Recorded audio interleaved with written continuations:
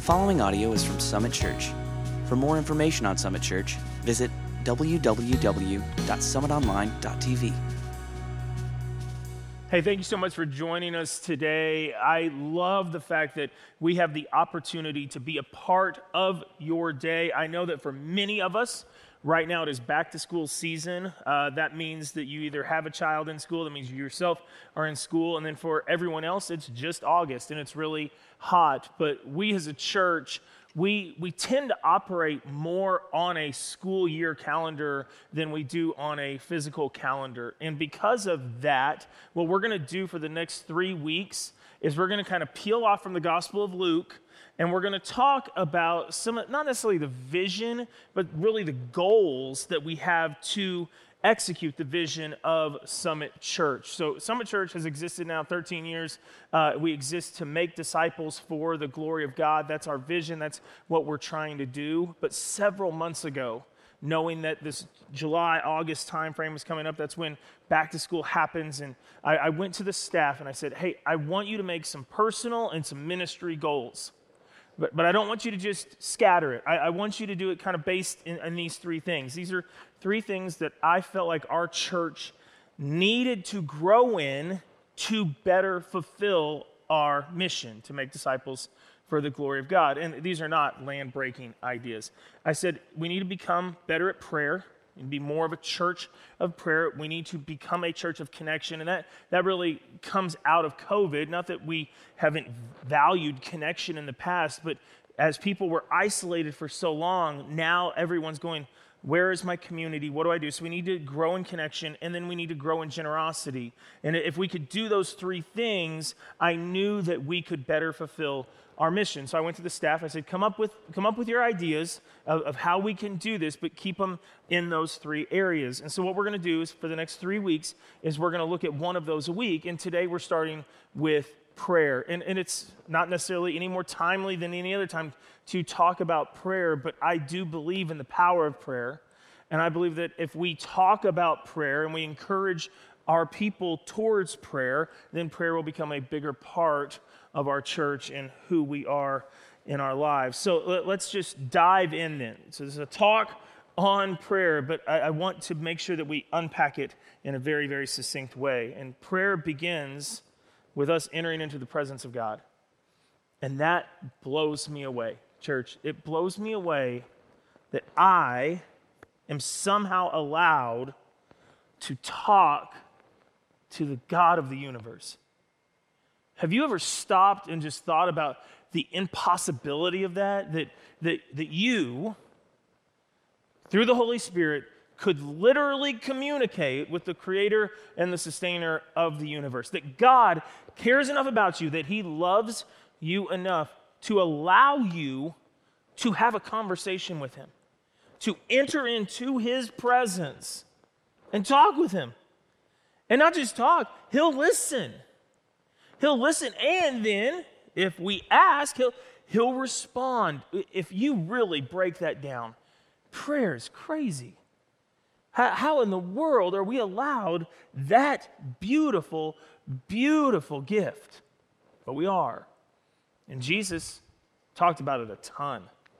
Jesus talked about prayer just about more than anything else. It was so central to his life. And in Matthew 7:7, as he's talking about prayer, he lets us know that as we enter into the presence of God, if that's what prayer begins with, there's going to be some differences between people. In verse 7, it says, ask and it will be given to you. Seek and you will find.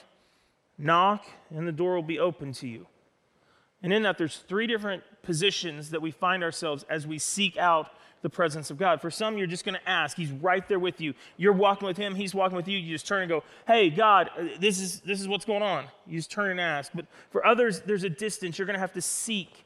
You're going to have to go looking for him. But he promises, if you do go looking for him, you'll find him. But there's a distance for some reason between you and God. And that's obviously always on us, because God wants to be near us. He wants to be in relationship with us, and we know that because that's why he sent his son Jesus to the earth. And then for others, that you're going to have to knock. And all that means is that there's a barrier of some kind between you and him. It could be unbelief. It could be hurt. It could be sin, could be a ton of different things. But for those who do want to get through that door, that barrier, all they have to do is knock, and it says that door will be open to you. And prayer begins with us entering in to the presence of God. Of all the other spiritual disciplines, fasting, study, all of them, prayer is the most central because it ushers us into communion with the Father, something He desires and something that we ourselves need so desperately. All the giants of the faith, what I mean by that are the men and women over the last couple thousand years who have led us by showing what true faith looks like. They all, to the person, agree that prayer is central to their success in relationship with God. Prayer is the epitome. Martin Luther famously said, I have way too much to do in a day to not begin every morning with 3 hours of prayer. I'm lucky to spend 3 minutes in prayer as I'm driving down the road. And Martin Luther goes, oh, no. That time is so sacred. It's so beautiful. It is imperative that I spend that with my heavenly Father. And to not do so would hinder me useless for the rest of my day as I go out and minister and write and change the entire Catholic Church. I can tell of your passion. I can tell of your passion for God by your passion for prayer. And I know that seems so overly simplified. But does it? Can you tell me that you are passionate about God and then tell me, yeah, but I don't pray. I don't spend time in His presence. You can't. It doesn't line up. Those who I know who pray the most, they're not the most righteous or spiritual, but they are people who desperately and passionately desire to be in the presence of God. I can tell you just for me, the health of my relationship with God, my ministry, its success, and even my human relationships, my family and friends, I can see a quantifiable measure of difference when I am spending time in prayer. My relationship with God is better. My ministry is better. My relationship with others is better when I am spending intentional time with God, when I'm seeking out His presence. But I want us to understand this. When we pray, we don't just run to God with our shopping list of needs for that day. Okay, because prayer begins with listening. We've entered in to the presence of God. You have turned to enter into His presence. You have bridged that distance to enter into His presence. You've opened that door, or He has to bridge that distance and be in His presence. But prayer begins with listening. Kierkegaard said it this way. A man prayed, and at first he thought that prayer was talking. But he came more and more quiet until in the end he realized that prayer is listening. Prayer is entering into the presence of God humbly, expecting Him to move, and then listening. Listening first helps us transform our passions, okay? Because in prayer, real prayer, we begin to think God's thoughts after Him, to desire the things of God, the things He desires, to love the things that He loves, people, to will the things He wills. That becomes our desire. Romans talks about it, a transformed mind to know His good, pleasing, perfect will. That doesn't start from us just running in to His presence and going, I need this, and this today in the name of Jesus. It doesn't start there. It starts with us listening and learning and quieting our souls.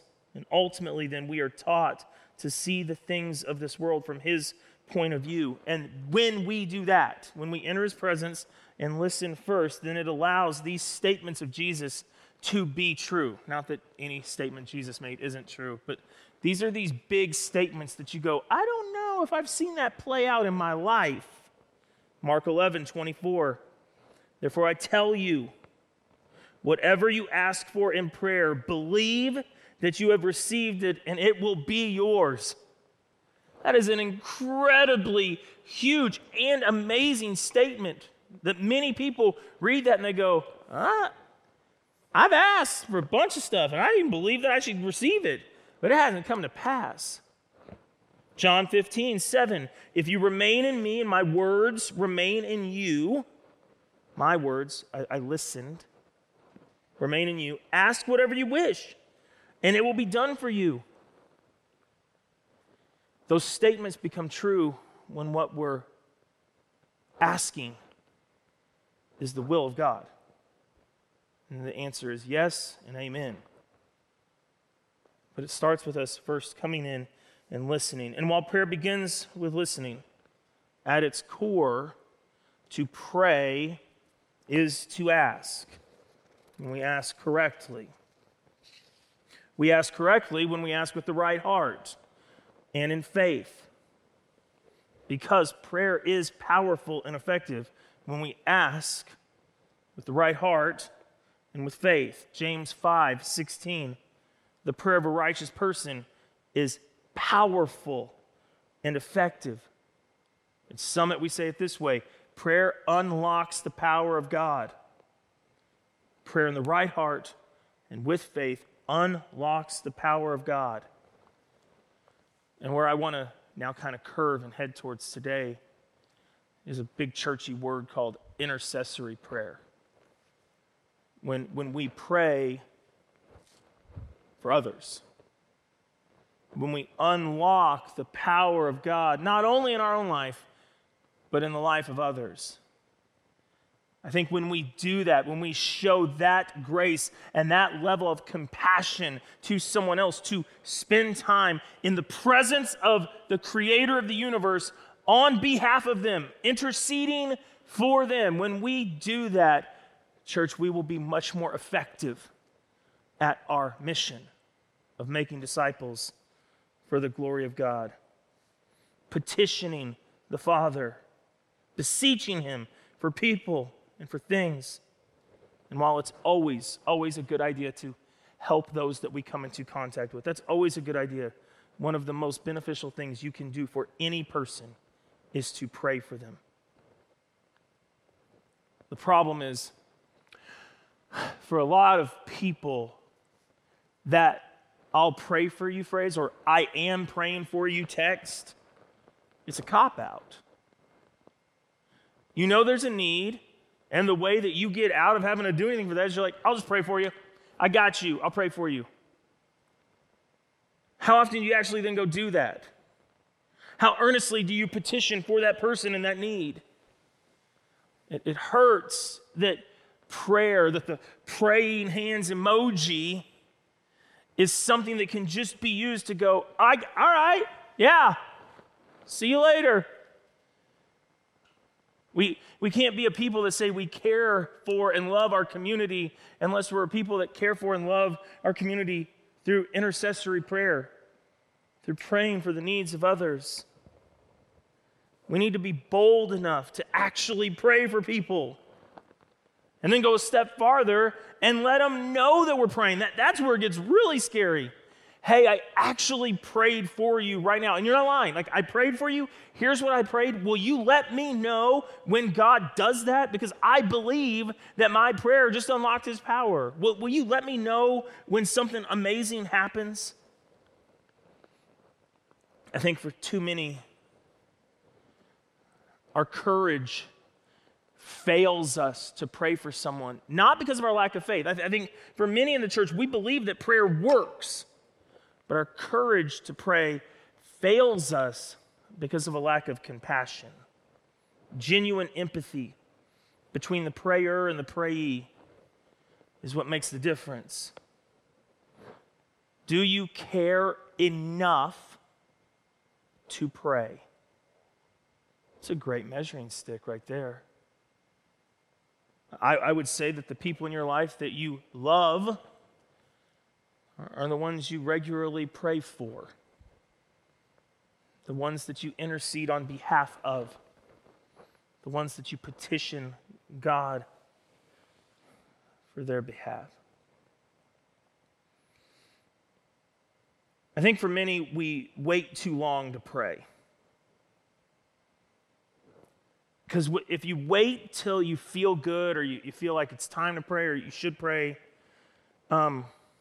before you start to pray for others, if you do that, you're probably never going to start doing it. There's always going to be an excuse or a reason why. And that's why prayer, something so intimate between you and God, is actually still called a spiritual discipline.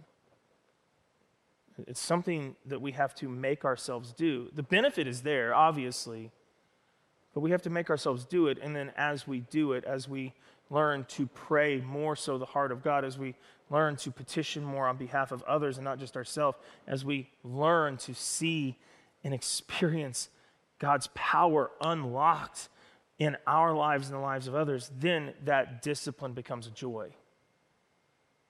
But it's the same for Bible study, it's the same for fasting, it's the same for all the spiritual disciplines. At some point, you just got to start doing them. If you have a God-given concern and passion for others, your faith will grow and it will be strengthened when you pray. In fact, if we genuinely love people, if we desire them far more than we are afraid or worried or lack courage, if we desire people, it will cause us to pray. I want to challenge you today to ask God for opportunities to use prayer. I want to be a church where prayer is not just something that we throw on at the end because we're a church, we're supposed to do it. Have you ever been to a church event where you've been sitting around for 2 hours and it's like, oh, it's time to go, and then someone goes, oh man, we forgot to pray. Oh, all right, hey John, as we're leaving real quick, just hit us up real quick, and everyone's like packing up their stuff. All right, yeah, thank you for this day. We love you, God. Amen. All right, we'll see you next week. Prayer's not just this add-on. It's not just this thing that we do before we dismiss. That's why we actually structure our physical services at our campuses different from a lot of other churches. We speak the word so that then people have a chance to respond to that word through worship at the end, but we also then invite people to pray. 15, 20 minutes of time to pray, to come forward and pray. We have prayer cards online. You can go to summitonline.tv/prayer and let us pray for you. We believe that prayer works. We believe that prayer unlocks the power of God, and we don't just want to come and watch online or come and worship and then forget to pray, because it's one of the greatest things we can do. We have a prayer team that's willing to go to bat for the needs of our people during the week. They don't just stand up front in the worship services. They go to bat for the needs of our church. We have staff, elders, prayer team members, so dozens of people who are willing to pray for you. And if you fill out a prayer card, either online or in person, that prayer request goes to all of those people, unless you specifically write on there that you don't want it to. If it needs to be anonymous, if you need to talk to a pastor directly, because it's a big deal, we'll do that. But if you just fill out a prayer card at any point, that's going to dozens of people who are lifting you up through the week. That's amazing. Yet we don't get a lot of prayer cards. What in the world, church? You're telling me you don't have anything in your life right now that you would like God to move in, to restore, to renew, to heal? You don't know someone that you could say, I'll pray for you, and we're going to have this whole church of people praying for you. You don't know someone to do that. Why is prayer our last resort? Why is it the thing that we add on at the end? Why is it the thing we wait till it's really, really dark and abysmal and desperate? I think the reason is because it's a labor of love. Prayer is a discipline, but it's one that when we step into it, we find ourselves in the presence of God, inviting him to move in the lives of ourselves or others. And he does it. still just blows my mind. Where do we start? Okay, so say you don't pray. Say you don't know how to pray. Where do you start? I read a book by Richard Foster years ago, and he was teaching a young child, which sometimes we need to learn from young children. He was teaching a young child how to pray because that young child's baby sister was sick. And so he said, here's what I want you to do. I want you to do this with me. I want you to close your eyes and I want you to picture Jesus coming into your sister's room and placing his hand on her shoulder and knowing what's wrong in her body. And he literally is fixing whatever sickness, whatever disease. I want you to picture Jesus doing this. I want you to picture him healing your baby sister. And this little 6-year-old boy's like, all right, I'm seeing it. I'm seeing him walk into the room. I'm seeing him place his hands on my sister. And then Foster says he just said amen. It was just a few days later that I got a call from one of my cousins who she was pregnant with her second child, and there was a big problem going on. And the baby's life was in huge jeopardy. And Paige and I, we went to our knees immediately to pray for this unborn child. But I remember doing that. I just said, Jesus, I want you to go and I want you to place your hand on the womb of my cousin. And I want you to, through your power, just heal that baby. We don't know for sure what needs to be done, but you do. And I remember seeing it and sensing it and believing that that's exactly what Jesus does. That's who he is. That's his power unlocked. And we get all worked up because we think we have to pray in these eloquent ways with these big words, and we got to be able to do it this way or this. It's believing and trusting and asking Jesus to come and to do what only he can do. And sometimes it's as simple as just that. Picturing Jesus moving, healing, restoring the lives of those that you know he needs to. I want to end today with a challenge. And for some, this is going to be super simple. For others, really stretching. For some, even borderline impossible. But I want to challenge you to pray for 3 people that are not you. Pray. I want to challenge you to pray for 3 people today.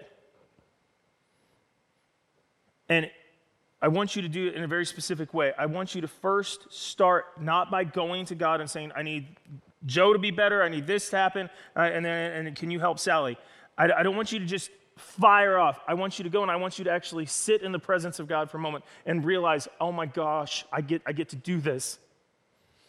I want you to sit in his presence for a moment, and then I want you to listen. I want you to say, God, who do you want me to pray for? Who do you desire to move in the life of? I want you to sit. I want you to listen. I want you to see if he speaks anything to your heart, if he speaks anything to your spirit. I want you to listen. And then I want you to take it a step further. And okay, God, I've got 3 names. I think they're from you. What specifically do you want me to pray for them? Because maybe you don't know how to pray. Maybe you don't know what to pray for. But he does, because he made them, and he knows them, and he loves them, whoever they are. And I want you to ask him to tell you what to pray. And then I want you to pray that back to him. Father in heaven, I pray your will be done, that you would do this in these 3 people's lives. I want you to write down then what you prayed. There's something powerful in that, in writing it down. And then this one's the big one. Then I want you to let those 3 people know that you prayed for them and what you prayed for them. Because as scared as some of you are, and as many of you have already checked out and said, nope, not going to happen. There's not many ways to show love better than that. It's not intrusive. It's not rude. It's compassionate and kind and gracious. It's what Jesus did. He walked up to people who were hurting, and he intersected their life. And when you pray, that's what you do. You just do it through our Heavenly Father. I challenge you to do it. And the cool thing is, if you do, God's power is going to be unleashed in those people's lives. And his glory is going to be seen. And you're going to be the church that I hope we're called to be. So, Father, help us to pray. Your word says we do not have because we do not ask. So, God, help us to pray. Usher us into your presence. Let us hear your will. Pray your words and your will. And then, Father, let it be done. It's in the name of Jesus we pray this. Amen.